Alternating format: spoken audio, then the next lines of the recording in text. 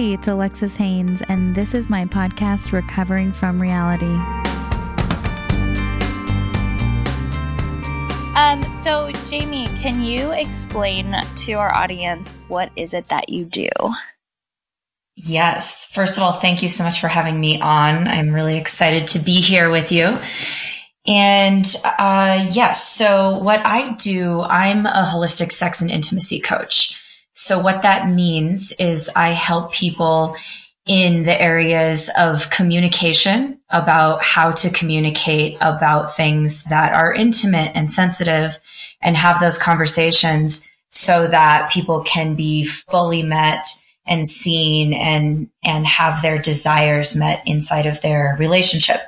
I also support people with discovering what it is that they really want and being okay with that. So in our culture, there's a lot of projected shame and inadequacy and fear around sexuality. And so a lot of times for people to really just fully own and look within and see what they want can be a big thing. So those are a couple things that I do. And I work with couples, I work with individuals in dating and sexuality. So cool. I was actually just talking to a friend a couple weeks ago, and I was saying, it wasn't until my mid-20s that I actually really started to enjoy sex. And I think that for so many young girls, we have sex just because we feel like we have to. Yeah. And we don't actually enjoy sex until we start exploring and being more vocal about the things that we do and don't like. Yes. And there's this, I mean, when I said there's like a projection from our conditioning where it's like from media, there's this idea that we are supposed to all just be these like sexy bedroom rock stars or something. And no one is ever really educated in that way. So part of what I have sought to do is create an adult erotic education that actually serves people in doing what you just said of learning how to enjoy sex, how to enjoy intimacy and how to go deeper, how to actually look within and see, what is the part of me that most wants to be met intimately? And is that happening? And if not, how can I, first of all, give myself permission to have whatever desire that is, and then learn how to talk about it with someone that, you're dating or in a relationship with? I think too that there's so, especially in this day and age where porn is something that's so easily accessible, a lot of young people, and I would assume specifically males, have this idea of what sex is supposed to look like. Yeah. And they actually don't know how to pleasure a woman. And then we also have the other side of it. I can't tell you how many of my girlfriends and even myself pretend to be enjoying sex because it feels like something that we should do. Yeah. I think one of the very first things, and this might be supportive of, your listeners and people who are in this position of like feeling like they need to perform. I think one of the first ways that we can start not only being better lovers, but really enjoying it ourselves is learning to prioritize our pleasure over performance. And this goes for both men and women. There's this idea that there's some way that we're supposed to perform. And when people are in that mindset, they literally disown their pleasure. They leave their pleasure in order to go to their head. They leave their body and go to their head and begin thinking about what they should do instead of following the natural flow of what feels good. I remember there was a moment where I faked my last orgasm. It's a wonderful moment. And cause I fell into that. And so many women do. It's like, oh, well, I want it to be over, or he's not going to get it, or she's not going to get it. Whoever you're with, they aren't going to understand me. I'm too complicated. or I'm not going to be good enough if I don't have this like major epic fireworks porn star orgasm. And so then we end up faking it. And or then sometimes you're just like, I want him to be done or her to be done. So I'm just going to fake this to make it be like, okay, it's okay for you to come now. Exactly. I caught myself doing that a lot. Like where I'm like, I'm not going to come from this. Like there's no way, you know? So it's like, I'll just fake it. So that way you get the cue like, okay, you can finish now. Right. And what happens when we do that is it's got a really deep long-term detriment. And this is what I realized in this moment where I faked my last orgasm is I realized that because I had perpetually faked orgasms with my partner, that he actually thought that something that didn't please me pleased me.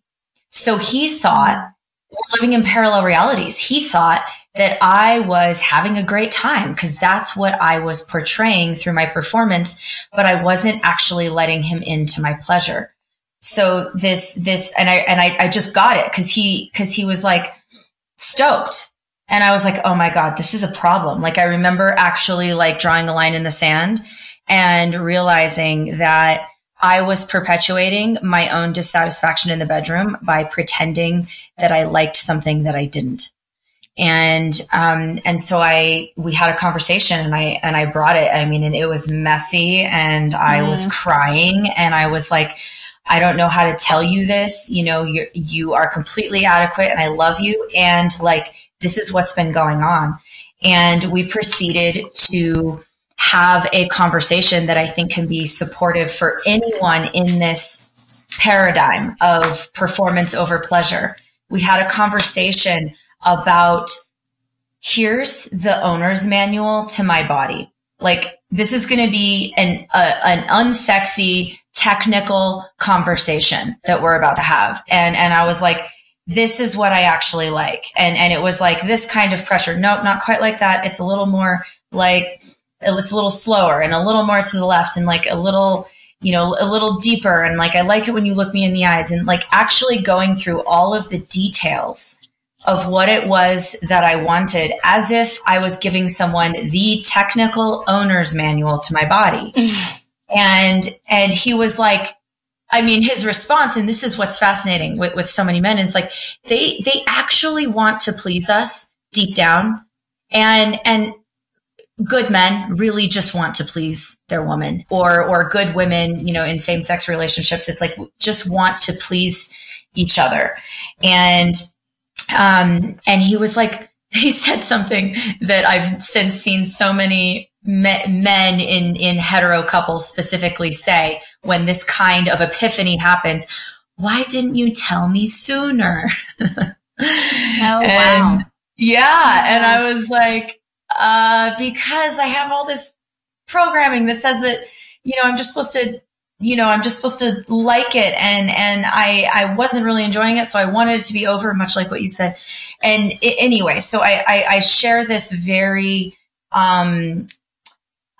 messy example of how I went through this with a partner so that people can relate. I mean, and I at this time, even when, this was, 7 years ago, but I was already doing this work. So I just want everyone to know that you are not alone in this performance over pleasure paradigm that we live in.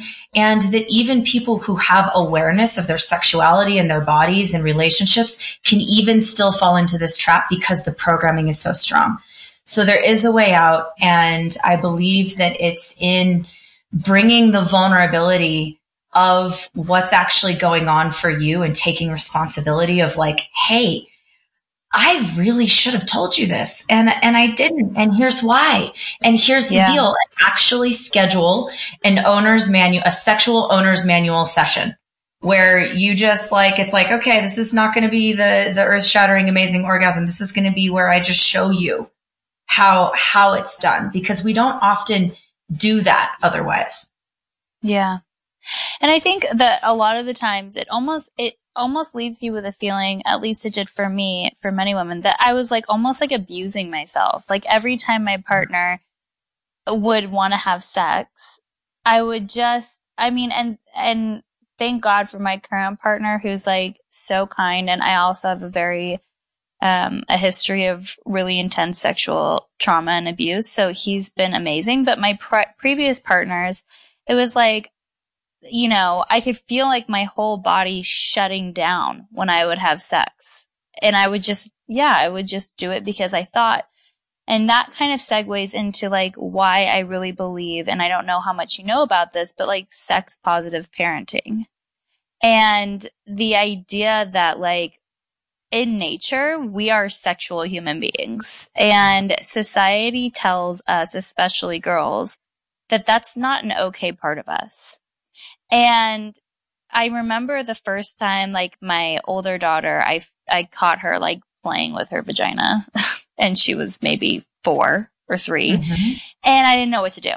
And especially because of my history of sexual abuse, it freaked me out.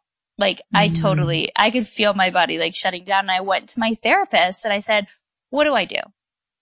What do I do? And she goes, oh my God, with boys, it starts much younger. It's like 18 months. They're already like playing with themselves as much as they possibly can get their hands on it.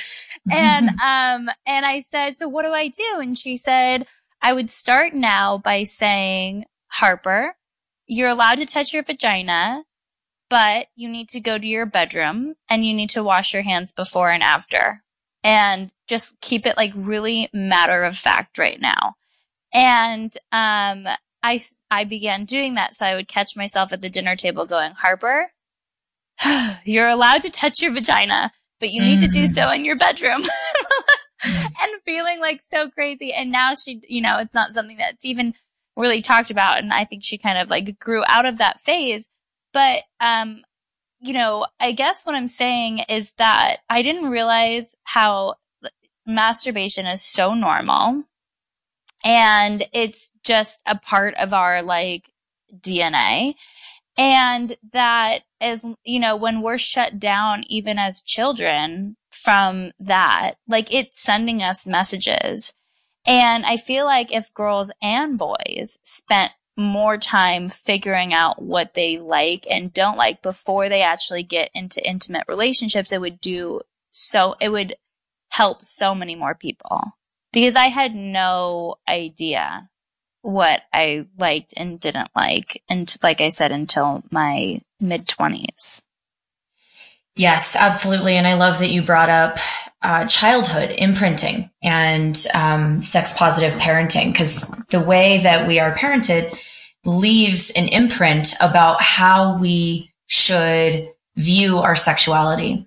And so much of it, like the example you explained, is not based in you wanting to project any kind of shame on your daughter or anything like that, but it's actually based in the parents' confusion or just lack of clarity about what to do. Yeah. But then the child ends up receiving an imprint that is not what the parents intended, but is rather just the other end of the parents' own confusion. So I love that you went and talked to a therapist about it and sought support and started with something that's just really simple, you know, of like, yes, this is okay. And here's how to do it. So I think that's really, really important. And I'm so glad you bring that up, because I deal with the effect of people who are now in their, 30s and 40s who are like, why is it that I have all of these beliefs that are based in fear and shame and inadequacy around my sexuality? Like, where did I actually get those? And as I'm doing that work with people, what we are seeing is that it comes from 3 main avenues. And one of them is the family of origin. What was the imprint you got from your family and your childhood about sexuality? And then another one is media. What is the imprint you received from media programming? And then another one is, what did you receive from your sex education? So sometimes sex education is either very medical and mechanical, like, okay, now we put the condom on the banana and then you insert the penis in the vagina. And we're all like, well, that's not very exciting. Like, there's no context, right? It's not erotic. Like, we're not taught this erotic education. Or it's based in a puritanical type of religious programming that is actually still embedded in many schools of like, well, you should be abstinent. You should not have sex because sex is shameful. And often that programming gets in, definitely in religious households, which is what I grew up in. So that definitely got in there for me personally, but also for people who are just in the public school system. So it can be really supportive just to take a look at, like, what is my sexual imprinting, and divide it into the 3 categories of family of origin and childhood, from media, and from sex education. And just take a look at it. And I'd argue that by raising our children in this way and being open, and obviously there's a fine line between, well, I wouldn't say it's even that fine. I grew up in a household that was over-sexualized. My mom walked around naked. I remember putting on her lingerie at 6 years old. She was in Playboy. We were doing stripper pole classes by age 15. There, you know what I mean? There is a big difference between sex-positive parenting and like over-sexualizing your children. And I would argue that by having these dialogues, so my daughter eventually hit a phase last year in kindergarten, and I think it's probably like being at a school with boys and all of the things. She began asking me about body parts. And so I got this amazing book, and I'll make sure to put it in the show notes. I got a couple of amazing books. The first was about body parts, and she knows that boys have a penis, they have testicles, they don't get breasts. She knows that there's different body parts, and that women have a vagina, a vulva, a clitoris, they get breasts, and things like that. So we went through the whole, I think the book is called It's Not the Stork or something like that. I don't know. It's a great book.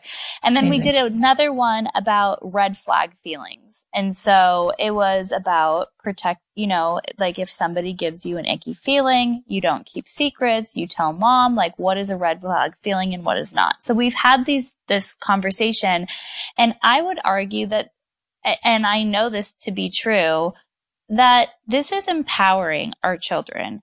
They're not going to feel pressured to have sex just because they want to necessarily just do it or feel that societal pressure, because my daughters are going to know, this is what feels good for me. This is what doesn't. This is what your body part does. This is what mine does. This is what I'm looking for in a relationship, and this is how I respect my body. And if you're not going to, then I'm not going to be in this relationship. I mean, I think that's my goal. And what's great about what you're saying is you're teaching your daughter the how of how to make her own informed decisions.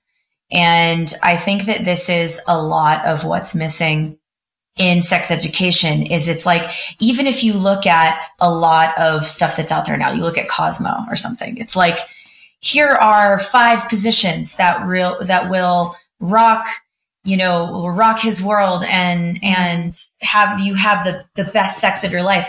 And it's all focused on a what-based conversation. And I believe that sex is actually a how-based conversation. It's the way that we are approaching it, what we are bringing to it, how we are feeling in the process, and knowing how to communicate through all of those stages. At such a young age, she is learning how to think for herself in this area that most people end up receiving programming that is very either codependent, and where it's like we are there to please someone else at the expense of ourselves, or they just receive very confused programming, or they don't learn that their needs matter, or the how of really having these conversations. Like, it's like I'm inspired by that, because that is like what you're talking about is really the antidote to what I'm seeing in people who are 30 and 40, and what I went through of needing to learn how and the context of sexuality, not just the what. Like, it's not about the position. or the toy or the cream. It's actually about the context with which we are approaching it. Yeah, absolutely.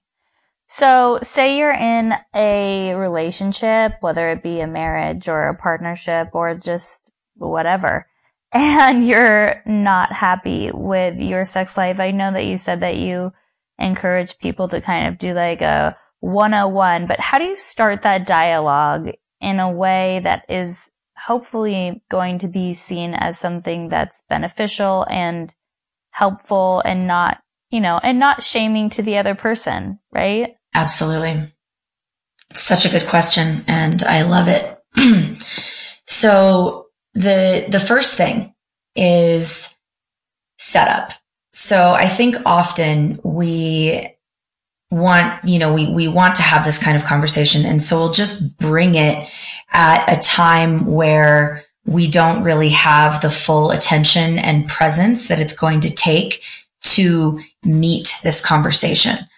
And so what that means is I have a client who was like, I've tried to have this conversation 1,000 times. And I always say, okay, tell me how you did it. Like, how did you try? What did you say? What did he say?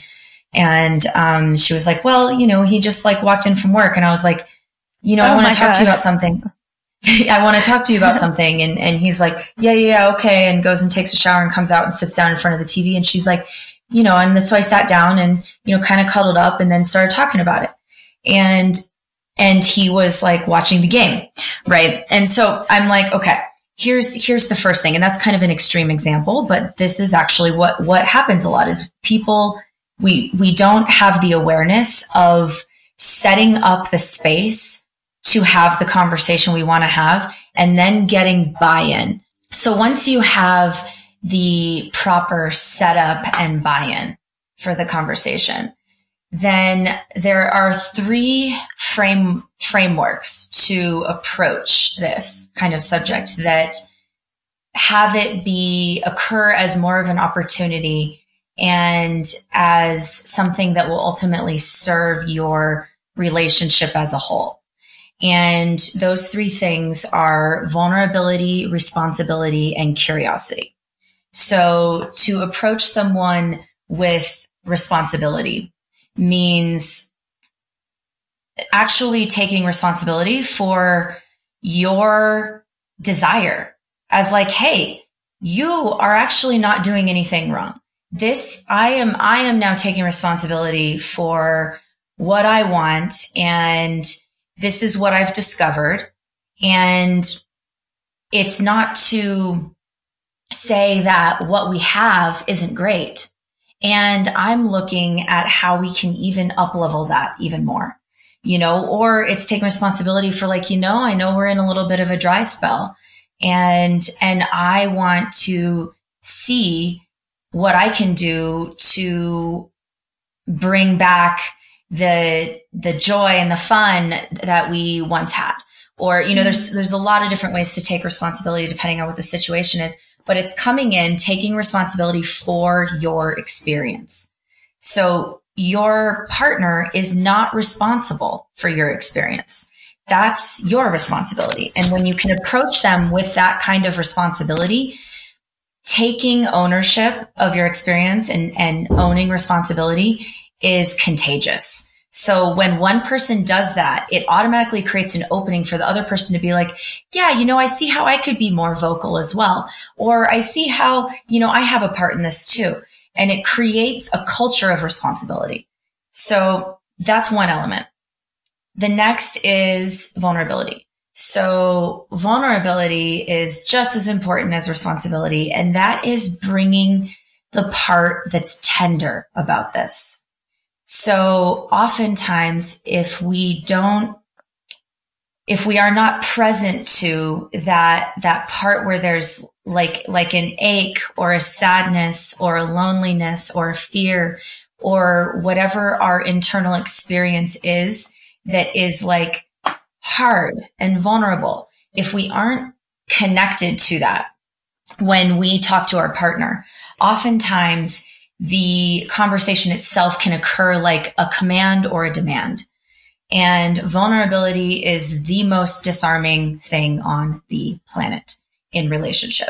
So when we can just bring our heart, and this is challenging because it's so much easier to be like, I just want you to be different. Why aren't you, doing things the way I want to do? And like bringing that criticism, but instead to really find the vulnerable part of our heart that is like, that really cares, because there is one inside that cares so much, or you wouldn't even be considering this.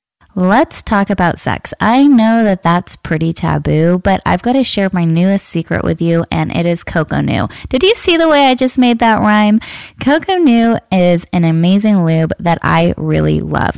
Not all lubes are created equal. Most are chemical laden and contain harmful ingredients that can irritate your skin and mess with your pH levels. I love that Cocoa-New is USDA certified organic and uses only 100% natural ingredients like coconut oil and organic coconut water. It's completely free of parabens, silicone, glycerin, and other harsh chemicals. They have both oil-based and water-based. Right now, if you head over to their website and enter code Alexis at checkout, you will receive 15% off of your product. Their website is www.notimetodoit.com. And again, when you enter code Alexis at checkout, you will receive 15% off.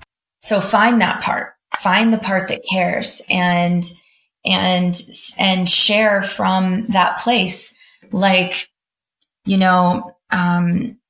the reason why I'm sharing this is because I care about our relationship so much. And I'm a little nervous even bringing this, because I have a fear that it's going to be disregarded or rejected, or that I'm going to be misunderstood, or that you're going to end up feeling bad and I'm going to perpetuate the cycle we're in even more. It's actually sharing what is true before sharing the thing. So you're taking responsibility, you're bringing your vulnerability. And then the third thing that's just as important as the first two is curiosity. So you share, I'm wanting to explore this new thing, or whatever your thing that you want to share is. I'm wanting to see if we can, start setting up sex dates, or making more space for our intimate time, or, I have XYZ desire, or I want to have this kind of sex more, or whatever it is that you are looking at. And then this is such an important part and I'm also curious of what I can do to support you, or I'm curious of what you might want more of. I'm curious of what your desires are. And I also want to meet your desires. And it's bringing it in a way that there's room for your partner. Again, there's an opening for your partner to share what it is that they want as well. And that, I think, is how to start this kind of conversation. So often I hear from friends, and I don't think men realize how much women actually talk about sex and their sex lives and what is going on. But I had a friend, I've had a couple of friends actually that are like, he just wants to have sex every night after work. So he comes home, I'm exhausted, I put the kids to bed, I'm so tired, the last thing on my mind is sex, and it's just like, I'm just laying there for his pleasure. And I feel like, so you have this conversation, say, and he says, this is what I want more of, or what if it's just something that you're not comfortable with, that you don't feel good about? How would you handle a situation like that? Right. So there is a yes in there somewhere. There is something that this friend of yours wants that she is not getting. And so I think it's so easy in relationship to be like, I don't like the way you come home and just want to have sex with me, and I'm not enjoying it, and it's not working. And that's the end of the conversation. and there's no opening for what to do now. Men are always looking for, well, what can I do? What's the action? Like tell me what to do. Like they want to know what that is. So my invitation to this friend of yours is to find her yes of like, what is it that she would want instead? Is it that she doesn't want sex at all? Is it that she wants like, more sensuality and for him to, look her in the eyes and share on a deeper level? There's something that a lot of women want. I started giving people the term drop-in. So a drop-in is when it's like, you can just ask your partner like, hey, I want to have a drop-in. And a drop-in is when you talk about something other than the mundane aspects of life, something other than the kids, the to-do list, work, and all of the things that seem urgent that normally get talked about, but are not important. So a drop-in is about addressing what's important, talking about what's on your heart together. And oftentimes women want more of that. Yeah. Or they want more of like what I hear so many women say is, I want him to like spend time touching me in a non-sexual way. Like I want him to, massage me or just cuddle or just be in space together in a way that is intimate and sensual and connected, but not sexual yet. And so there's another exercise that I give couples in this situation sometimes that I call skin time. So skin time is where you set up a time that's like, okay, let's have a 20-minute skin time date or an hour-long skin time date. And that means that we do nothing sexual, but we touch each other, where and some couples even want to do that nude, like actually be naked together and like holding each other and cuddling and playing around and touching each other, but without penetration. Yeah. And that's just the agreement. It's like, this is just what we do during skin time. And then if we want to have sex, we can talk about that afterwards. But I think it's, those are two examples of some things that women might be the yes. The key here is like finding the yes, or maybe it's like, I really want you to take me out. Like I want to feel special and like taken on a date and go to a nice dinner or a show or go out of town for a weekend and like spend some time with each other like we used to. A lot of people are saying like he used to do this thing and then we had kids and jobs and businesses together and now he doesn't. And so it's like bringing that up as like, I'd love to look and see how we can make some space for that. So it's finding the yes and clarifying that for yourself, maybe journaling about it or sharing with a friend about it so that you can have your own clarity about that, and then letting him know what that is. Now, it's also going to accompanying with the yes. Of course, there might be like a boundary here. There might be a vulnerability that wants to be revealed of like, how does it feel to you when he comes home and wants to have sex with you without you really feeling like it's for your pleasure and you feel like you're just kind of laying there for his pleasure? Like, how does that feel?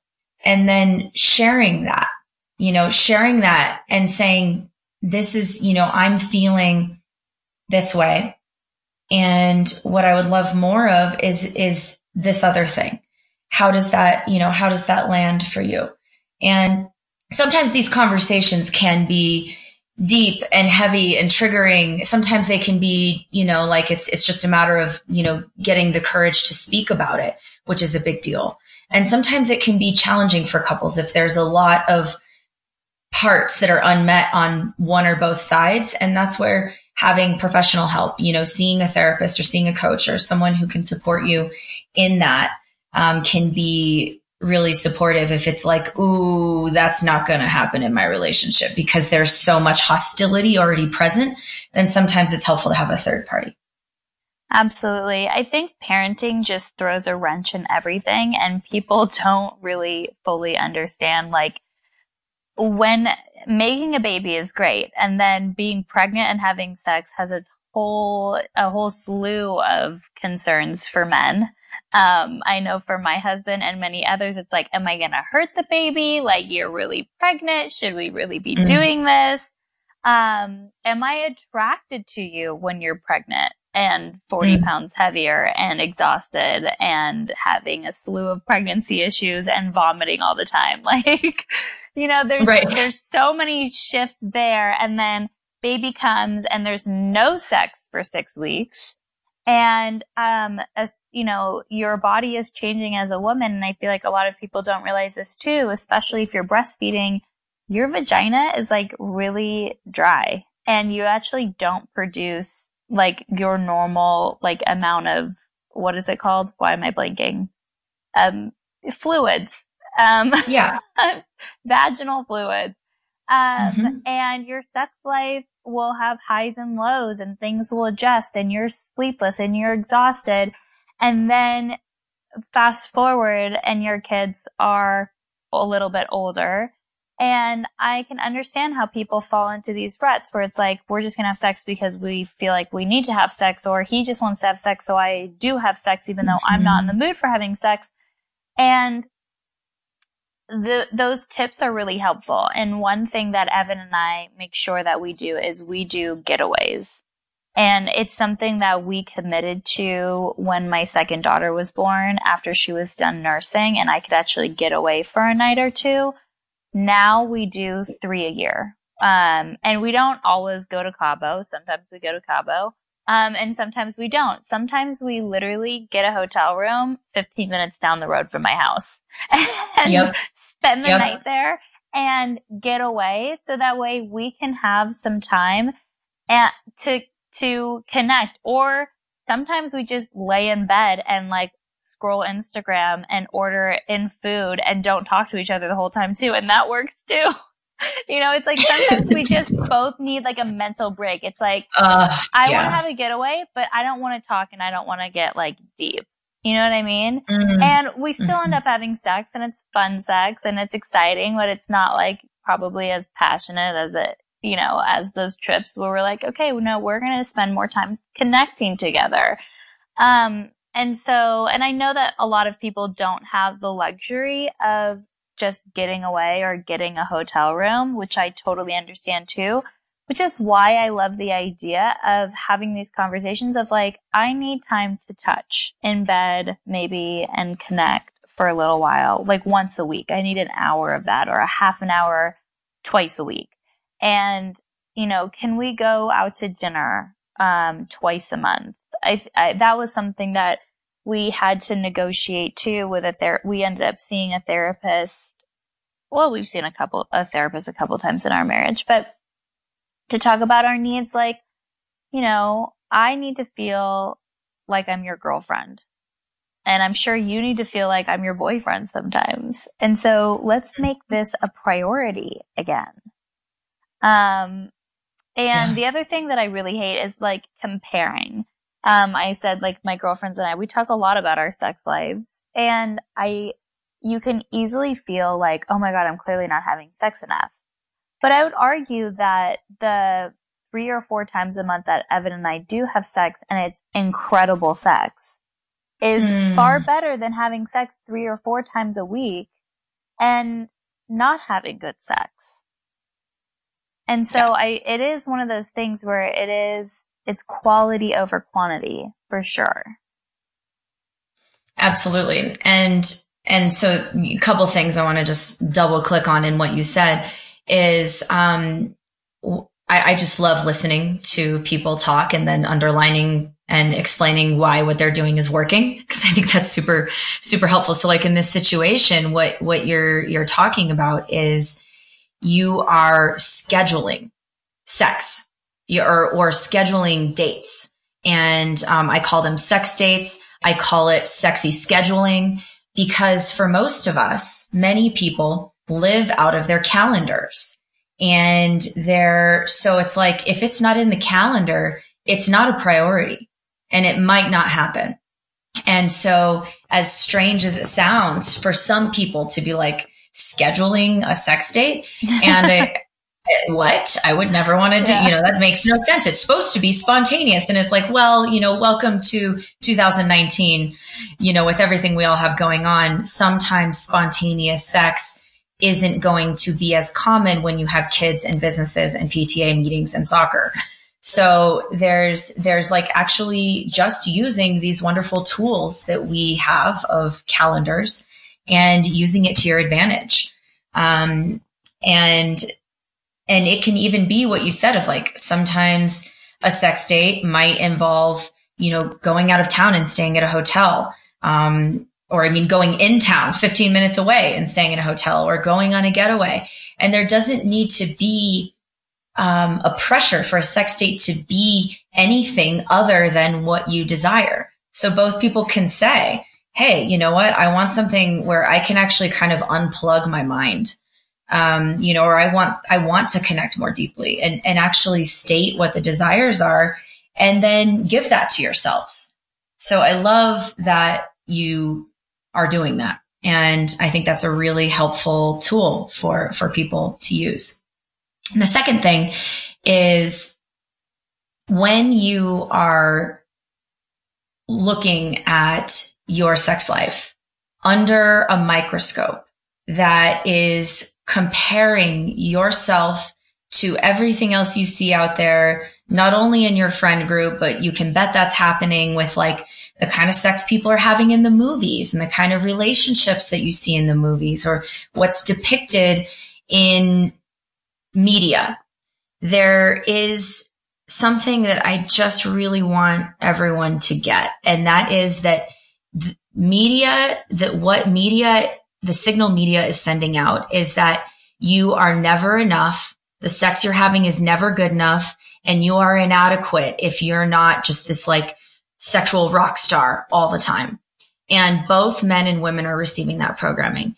And sometimes that way of being can also seep into friend groups where, without even realizing it, we are so conditioned to compare ourselves and to compete that we might be like, oh, wow, they're having more sex than me, or they're having better sex than me, or there's always better sex than I'm having out there, and I must find out what it is.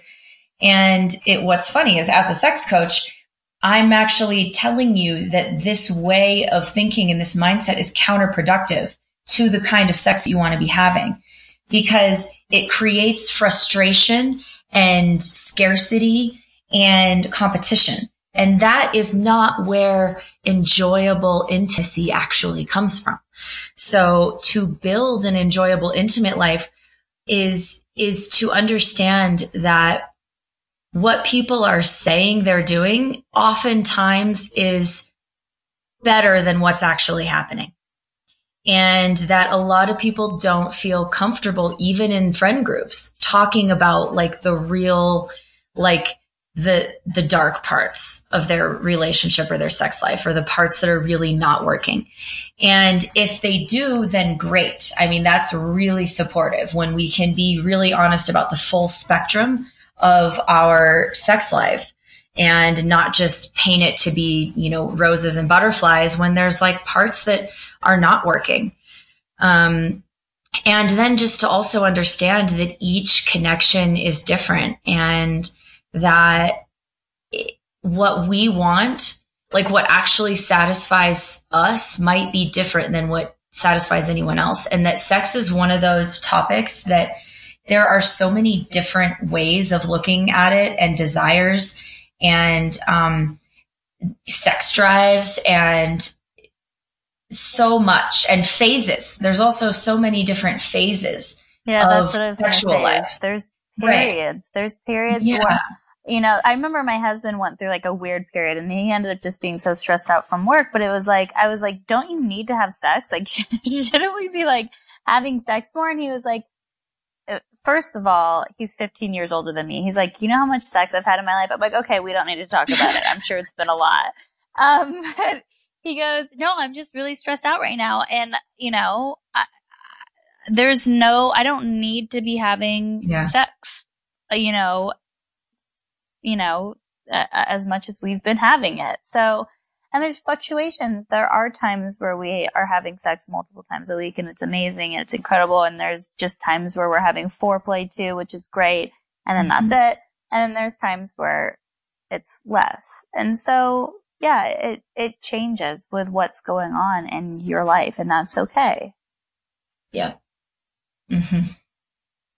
Absolutely.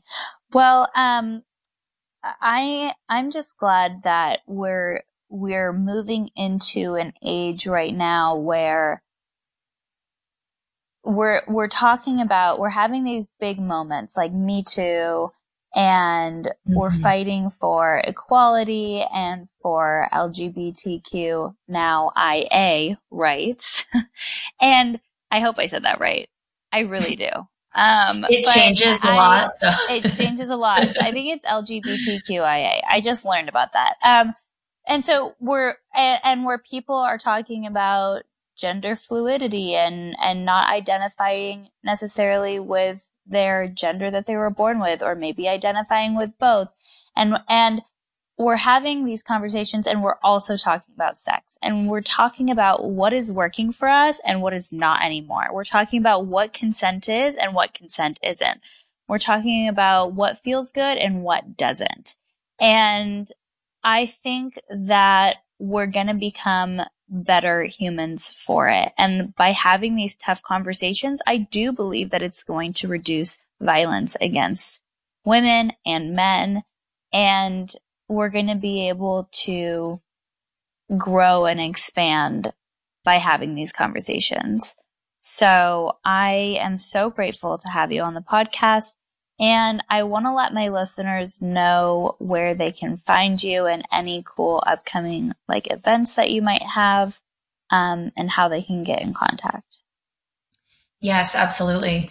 And I just want to say that I'm really excited that this conversation is coming out into the light so much more now. I think that is how we heal it is through talking about it, through sharing, through saying the things that we wouldn't have said before and finding that courage. And so I just want to give all of the permission for anyone who is sitting there that's like, God, I know there's a conversation I need to have. And I just wish you all of the courage that it takes to do that, because I think that is how we, within our own relationships, begin healing the collective in this situation. It's time that sex is out of the dark and actually really fully celebrated as a natural human activity. Absolutely. Yeah, I agree. So where can people find you? So I have a website, and I'm very active on social media. So my website is JamieElizabethThompson.com, JamieElizabethThompson.com. It's kind of long. And then I also have my Instagram, which is handle Holistic Sex Coach, and my Facebook, which is facebook.com/Miss Jamie Elizabeth. And on my website, you will see a lot of different information. One, if there's anyone who feels like they are ready to up-level or make a change in their sex and intimacy or communication in their relationship or in their dating life, I have a form on the homepage of my website that says Work with Jamie, and fill that out, and I will be in touch. If it feels like we are in alignment, we'll set up a call to talk about that. And it's a complimentary 15-minute call just to see if we connect and want to move forward. And I also have a course, which is actually full now. This one that's coming up actually just filled, but they'll be running another one in the winter. And it is called Awakening Your Erotic Muse. You can also see more information about that on my website. And Awakening Your Erotic Muse is a course for women who are wanting to get in deeper touch with their sensuality and their feminine radiance and their orgasm potential, and learn how to live more in their body and be able to talk about what they want with their partner because they actually know what they want. So it's really a course to widen our own experience of our turn on. And it's a small group container. So if you have interest in that, you can see that on the website, and then also send me a message about that. Awesome. Well, thank you so much for coming on the podcast, and we will absolutely keep in touch.